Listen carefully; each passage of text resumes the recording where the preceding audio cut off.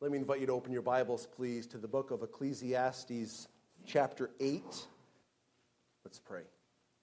Father, you do deserve the glory, and we want to acknowledge that throughout the course of our gathering. Work your work in us by your word and your spirit in Jesus' name. Amen. There's a movie entitled The Pursuit of Happiness, portraying the life of a man, Chris Gardner, and his son, Christopher. It starts with Chris as a salesman. He spent his entire life savings, he and his wife, on these bone density scanners that he would sell to medical professionals. And as the movie unfolds, it is very apparent that it is a tough business to become successful at. And through the course of the failing attempts, you can see conflict building between he and his wife. You can see the desperation increasing in his situation. And one day, as he's going from one meeting to the next, he sees a red Ferrari pull up and park. And the guy gets out and he has this interesting conversation, essentially saying, I want to know what you do for a living. Essentially, because I want to do what you do. And so the man points over to the building and says he's a stockbroker. So it becomes his endeavor to become a stockbroker so he can fulfill the American dream. He looks around and says, look at all these people. They look so happy. They look so happy.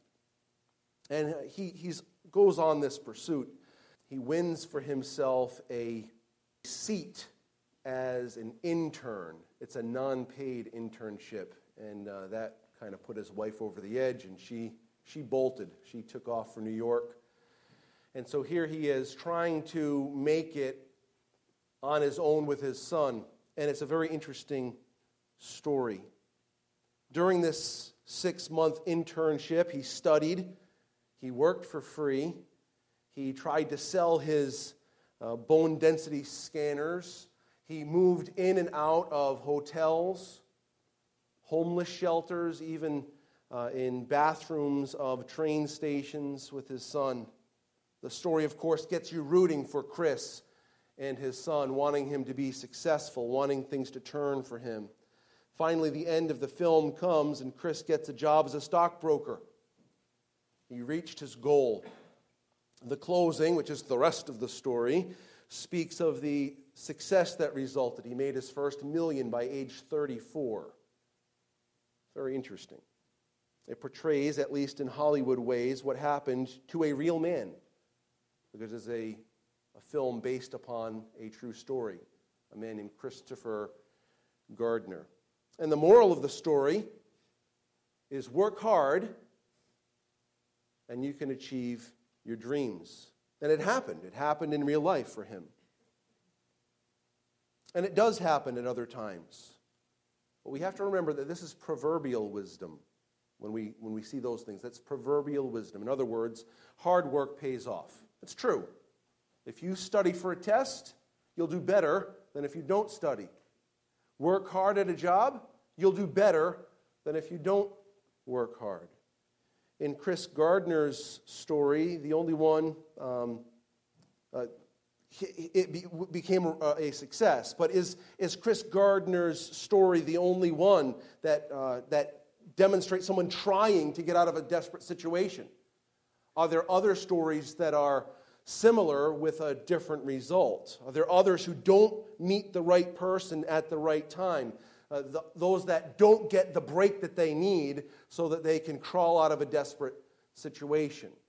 You see, while proverbial wisdom is good and necessary, there are always parts of this life that fall outside of proverbial wisdom. And Solomon, in the book of Ecclesiastes, addresses a number of these cases, things that fall outside of the proverbial wisdom. What we want to gather from the end of chapter 8 and chapter 9 is that life is not formulaic. Life is not formulaic. We cannot necessarily control life. Yes, that there are things that you can control. We can study for the test, we can work hard, we can learn lessons. To summarize it as best I can in preparation for diving in, we do not discover that we are accepted by God based upon external measures, but by an internal peace and joy that abound through enjoying His grace. We do not discover whether we're accepted by God based upon external measures, but by an internal joy and peace that result from enjoying God's grace. As we start our approach, and we have a limited time for our study, we first want to notice from verses 16 and 17 of chapter 8 and verse 1 of chapter 9 that we must rest in the hands of a sovereign God. We must rest in the hands of a sovereign God. Take a look, please, beginning at verse 16 of chapter 8. When I applied my heart to know wisdom and to see the business that is done on earth, how neither day nor night do one's eyes see sleep, then I saw all the work of God, that man cannot find out the work that is done under the sun. However much man may toil in seeking, he will not find it out. Even though a wise man claims to know, he cannot find it out. Study as you will, investigate as you will, look at life, observe life, live life, try various channels, and you'll find you cannot control the way things work. You might think you have the market cornered on wisdom, and then you find that life will smack you in the face. You and I will never come to the point where we know exactly how everything will work if we make X, Y, and Z move. It doesn't work. There's more to life than formulaic living. Get to chapter 9 and verse 1. But all this I laid to heart, examining it all, how the righteous and the wise and their deeds are in the hand of God. They're in the hand of God. Whether it is love or hate, man does not know. Both are before him. So as we try to work through this in as short order as possible, in verses 16 and 17, we notice this. Investigation reveals that life cannot be reduced to a formula. In verse 1 of chapter 9, all things are in the hands of God. Now he uses the positive, the righteous and the wise and their deeds are in the hand of God. That is not to say that the unrighteous and the unwise and their deeds are not in the hands of God. It's just he's speaking on one end of the spectrum. God has everything under his care, and I want to see that from the book of Job. You're in Ecclesiastes. You're going to take a left, go through Proverbs, Psalms, and Job, and if you want to cheat, you can go to page 424 of one of our church Bibles. Job chapter 12. God has everything under his care. This is conveyed numerous times in Scripture. I try to use different passages to demonstrate it when we talk about it so that it's not as though I'm picking a favorite. The Bible is filled with passages discussing and proclaiming the sovereign care of God over all things. In Job 12, beginning in verse 7, here's Job pondering. He says, "But ask the beasts, and they will teach you, the birds of the heavens, and they will tell you, or the bushes of the earth, and they will teach you, and the fish of the sea will declare it to you. Who among all these does not know that the hand of God has done this? In his hand is the life of every living thing, and the breath of all mankind." God has everything. He has the whole world. You're not going to help me. Are you serious? He's got the whole world in his hand. You know this one. This is the truth. In Ecclesiastes, Solomon, as he's pondering life, as he's pondering trying to control life and understand life and get as much out of life as he can, he understands and he says, listen, you can't figure it all out. God controls all things. God causes the sun to rise on the evil and the good, and God sends rain on the just and the unjust, says the Lord Jesus in Matthew chapter 5. As you get to the end of chapter 9, verse 1, there's this very interesting phraseology, and it's tough sledding, I will admit, but it's very important to understand. If you don't understand what he's saying at the end of verse 1, you won't understand what comes next. So keep this in mind. As we look at the end of chapter 9 and verse 1, here's what we will summarize it with. We can't tell, based upon blessings and troubles, who it is that God accepts or rejects. We can't tell by external measures who it is that God accepts and God rejects. Look at the end of verse 1 of chapter 9. Whether it is love, acceptance, or hate, not acceptance or rejection, man does not know. Both are before him. The New King James phrases it this way, and I think it helps us a little bit. People know neither love nor hatred by anything they see before them. That is a little bit more helpful to understand what he's driving at. People know neither love nor hatred by what they see before them. So, in other words, the things that we experience, the things we see, the things we touch, the things we feel, don't tell us whether God accepts a person or not. In other words, the guy in the big house with the big car and the big bank account and all the blessings is not necessarily the one that God is putting his stamp of approval on. And the guy on the street corner with the sign, that is not a demonstration that this man has been rejected by God. That is not how you tell.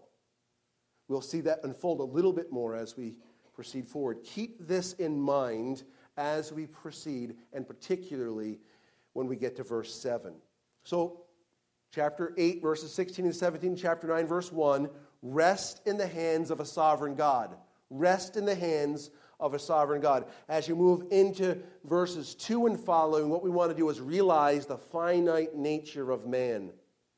Realize the finite nature of man. Look at verses 2 through 6. It is the same for how many? All. Since the same event happens to the righteous and the wicked. Okay, stop right there. What is the only same event that happens to everybody? Everyone dies. Whether you had a big house or not, or whether you had no house or not, everybody dies. External measures fail the test because ultimately everyone dies, and you can't take what you accumulated with you.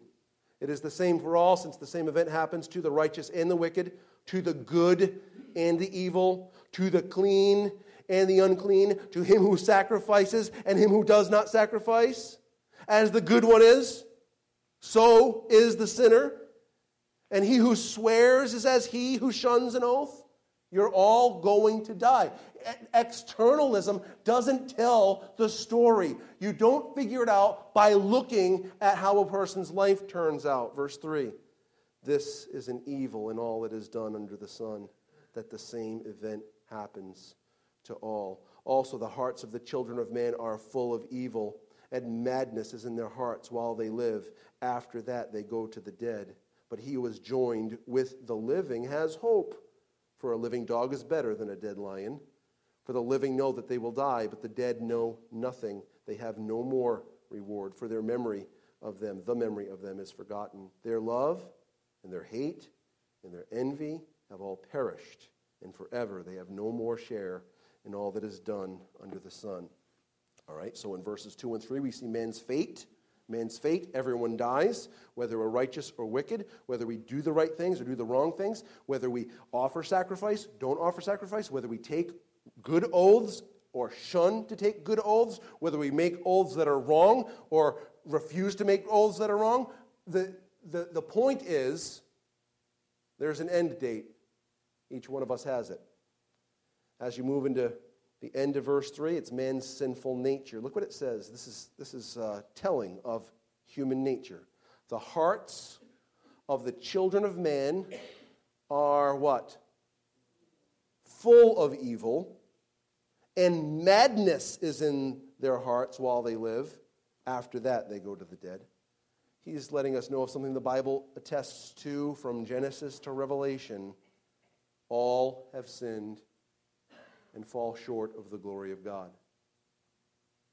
The heart of man is desperate or is deceitful above all things and desperately sick or wicked. Who can understand it? Who can know it? These are Bible truths. Romans 3:23, Jeremiah 17:9, but it's all over the pages of Scripture. Man's sinful nature. We're talking about the finite nature of man over against the sovereignty of God. Rest in the sovereign hand of God. Realize the finite, the temporary, the non-controllable, the temporary element, the finite nature of man. Man has a fate of death, and man is filled with wickedness. He's a sinful nature. Man has a limited influence. That's what we see in verses 4 through 6. Limited influence. Verse 4. But he who is joined with the living, he that's still alive, has hope. Why? For a living dog, a living scavenger, is better than a dead lion, the king of the beasts. A scavenger dog is better than a king of the beasts. Why? Because the dead lion can do what? Nothing. The scavenging dog can do something. He can scavenge. He can eat something. Now, he's not talking about the lap dogs, though we have one. It's fun. The kids love it. I like it. My wife likes it. It's great. Little dog. Living dog, better than a dead lion. Why? Because there's still opportunity to influence things while we're alive. While we're alive, we can impact the world. Don't wait too long. Don't wait too long. Don't wait till you retire to serve the Lord. Don't wait till you retire to spend time with your kids. Too late. Don't wait. Don't wait. If you wait, the inevitable will happen. You won't be able to do anything. He that's alive has hope because you can still do something, still influence people. Verse 5, knowledge of impending death can impact us. Verse 5, for the living know that they will die. Have you been to a wake? Have you been to a funeral? Have you heard the eulogies? Have you heard them? Do they ever impact you? They impact me. One time I remember I was at a funeral and someone was talking about this man and they said he never said anything bad about anyone.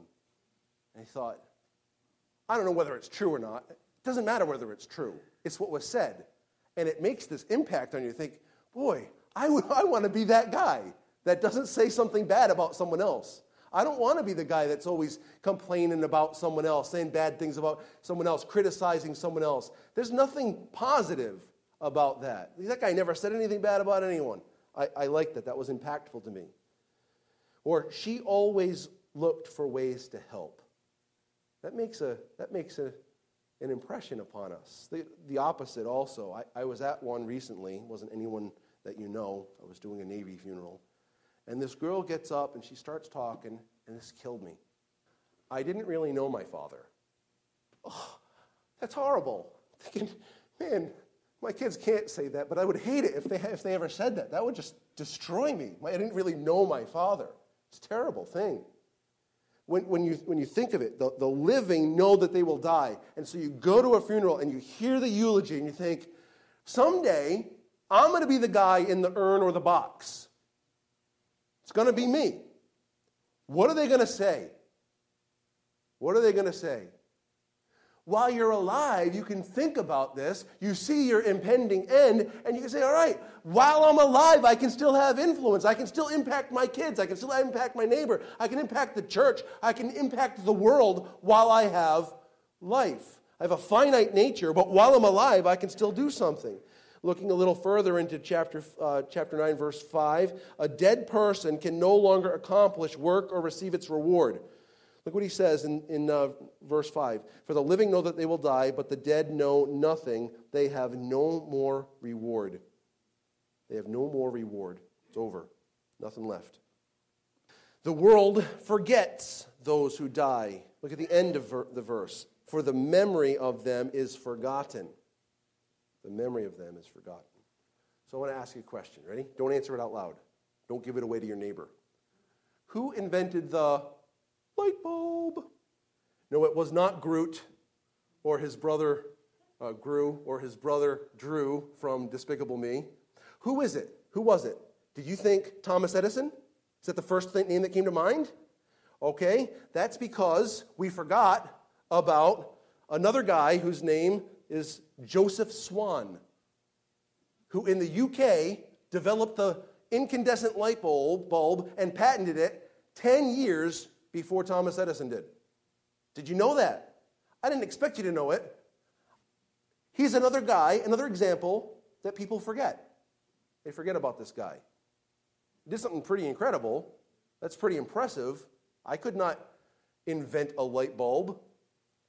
He did, and nobody, very, very few people remember him. That's just part. While you're alive, you have influence, but once you're gone, influence, for the most part, ceases. No more influence. Verse 6. Their love and their hate and their envy have already perished, and forever they have no more share or partnership in all that is done under the sun. The good, the bad, and the ugly are history. The good, the bad, and the ugly are history. This doesn't mean that there's absolutely no lasting impact. Negatively, you've maybe seen a show where someone did something terrible and then finally they're dead, and someone looks over to the offended victim and they say, "He's dead, he can't hurt you anymore." You've seen something like that. He can't hurt you anymore. Well, the damage might already be done, right? So like that may last still. And opposite of that, conversely, there are people that in our lifetime make an indelible impression on us, and their influence lasts. But the point that Solomon is making is not that there's no residual of a person's life. It's that once they die, their influence is done. They can't do anything more. They can't add to their influence. Man is finite. His nature is finite.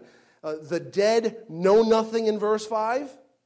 They accomplish nothing in verse 6. And they are forgotten in verse 7. Rest in the hands of a sovereign God. He's the one that controls the works upon the earth. He's the one that has the whole world in his hands. Man's nature is finite. We will all die. We are filled with sin, and our influence is limited.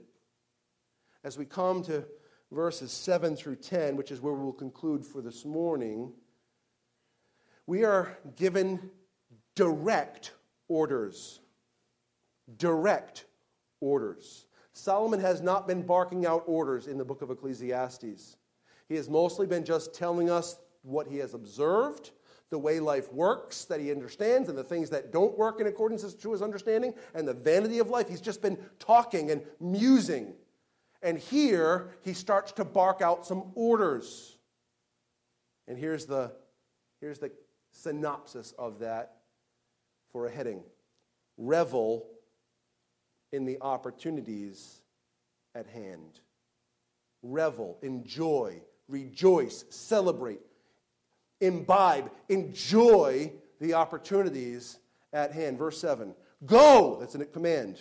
Eat, that's a command. I like that one.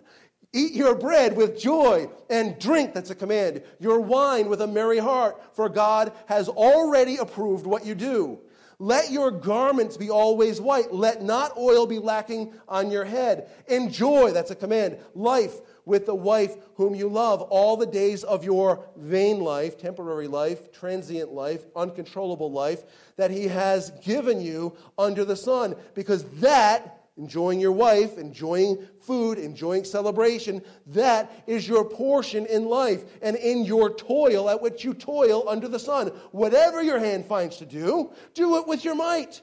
For there is no work or thought or knowledge or wisdom in Sheol, the grave, to which you're going. You're going to die. Your life will end. Don't blow it. Don't waste it. Don't squander it. Don't whistle it away.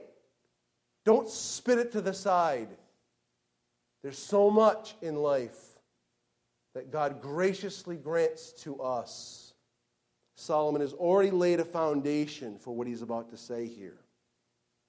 Scholars or commentators call these the joy or enjoyment passages. In chapter 2, he says this, "This also I saw," the joy, "is from the hand of God." That's chapter 2 and verse 24. I wrote 4. Typo. 2:24 is where you'll find that. Chapter 5 and verse 19, "Everyone also to whom God has given wealth and possessions and power to enjoy them and to accept his lot and rejoice in his toil. This is the gift of God." Verse 20, "For he will not much remember the days of his life." He won't remember all the things that have happened. Why? Because God keeps him occupied with joy in his heart. Stop wishing for yesteryear. Enjoy what God gives you now. And he's already prepared us for this in chapter 8 and verse 15, which we read recently. Verse 15 says, "And I commend joy, for man has nothing better under the sun but to eat and drink and be joyful, for this will go with him in his toil through the days of his life that God has given him under the sun." Solomon gives us a series of commands. It's a call to action. Go. Go and do what, Solomon? Eat. Go and eat your bread with joy. I like Solomon. I want to give him a big hug. Drink your wine with a merry heart. Why? Why is that? And here's where we come back to the end of verse 1, that confusing, weird section where he says that love and hate are before us. You can't figure things out by seeing what's in before you, whether it's good or bad, whether you think this says I'm doing great, so now I have these blessings, or I'm doing poorly, so I'm not experiencing these blessings. He says this, "Go, eat your bread with joy and drink wine with a merry heart, for God has already approved what you do." This is not a commendation to go and sin and say your sin is okay. That is not what he's saying.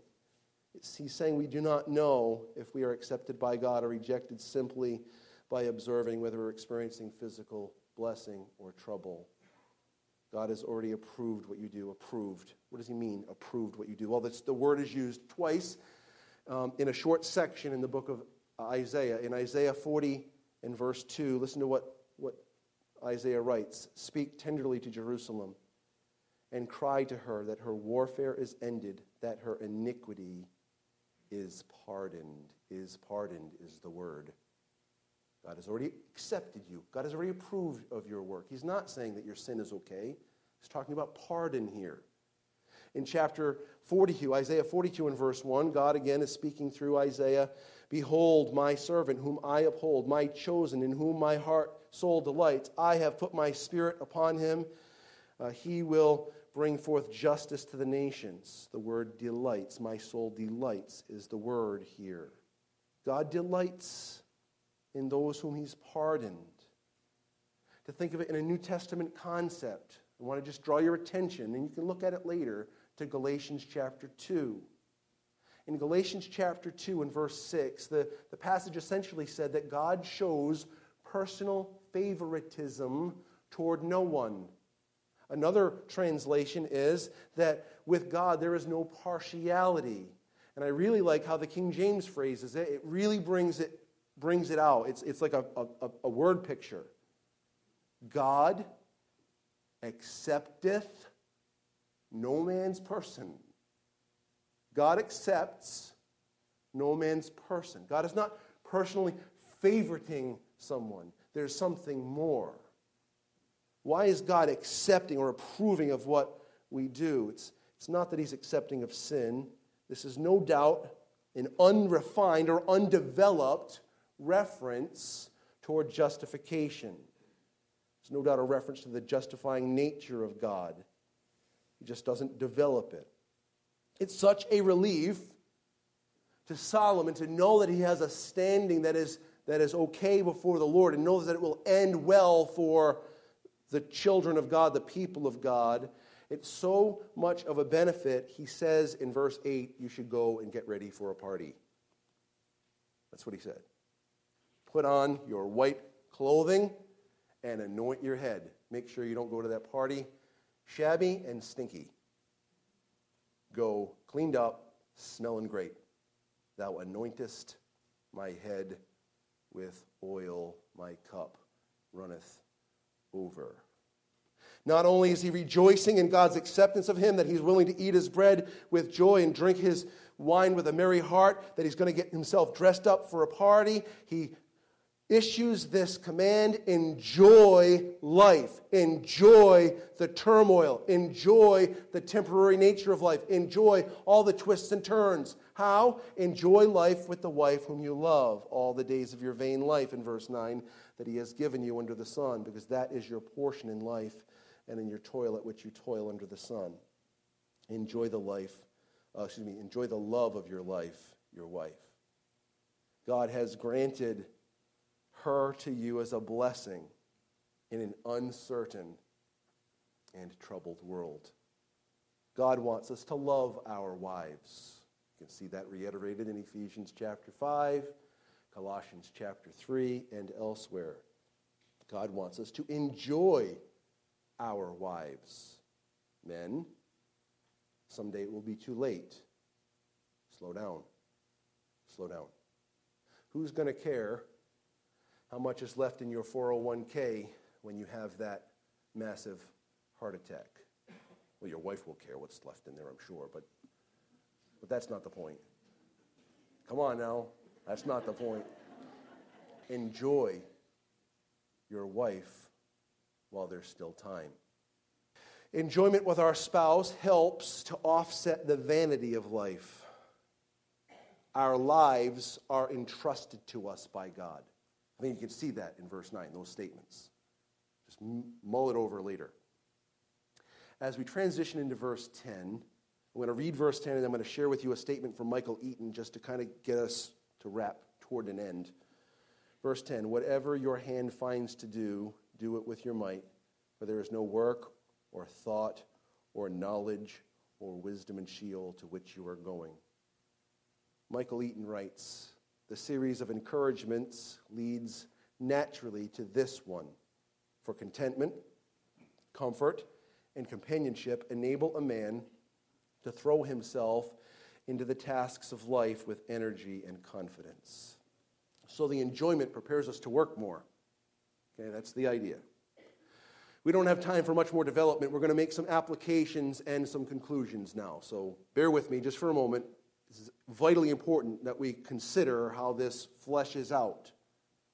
Number one, application. God holds all of life in his grasp. Trust him.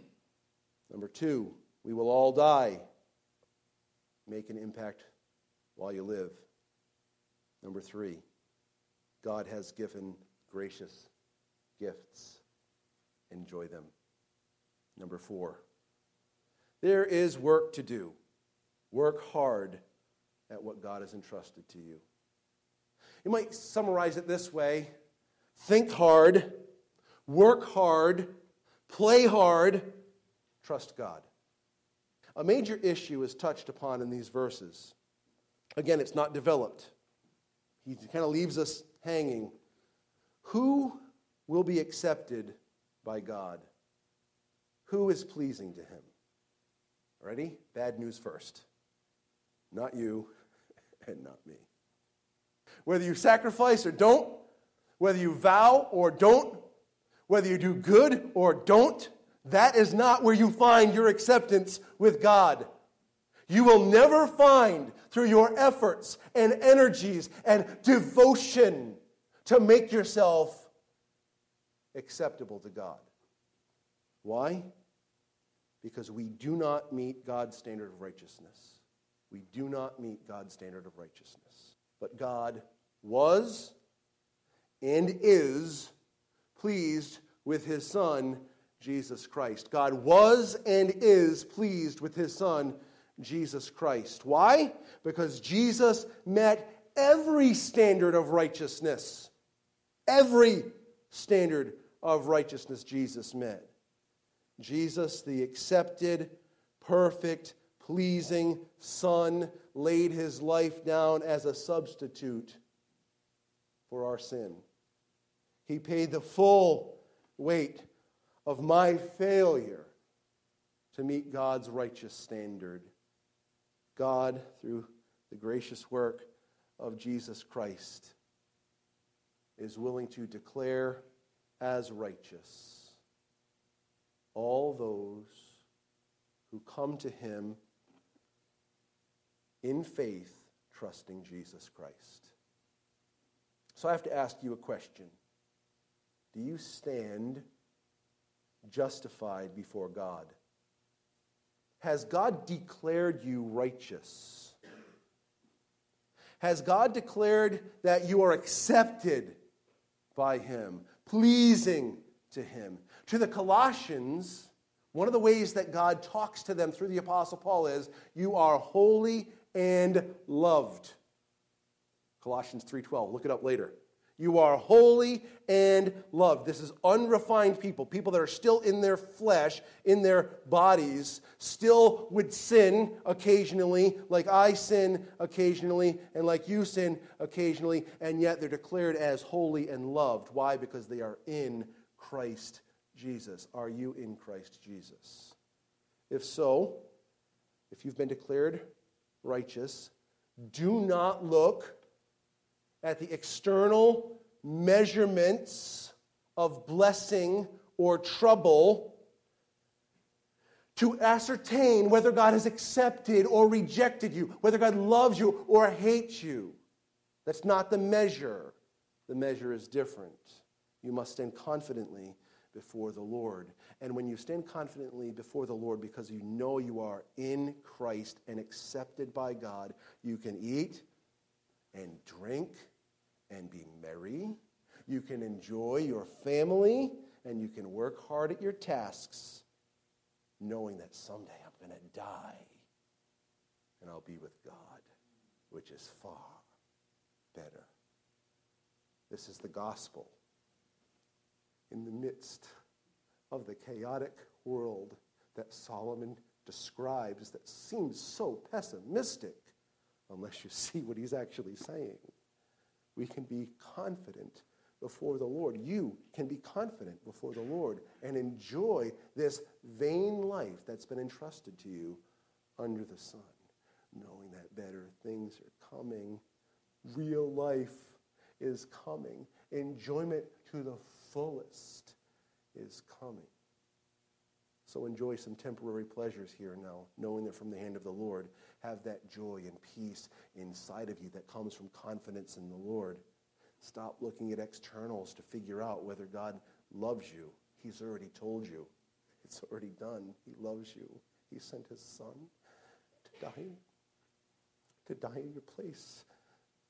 He loves you. Trust him. Let's pray. Father, thank you. Please help us to rejoice in your gracious gifts, to rejoice in the greatest gift, the gift of your Son. How you've declared believers, those that trust you, that have turned from their sin and turned to Christ, you've declared us as righteous, accepted, pleasing, and loved. You're so good. Help us to rejoice in you. In Jesus' name.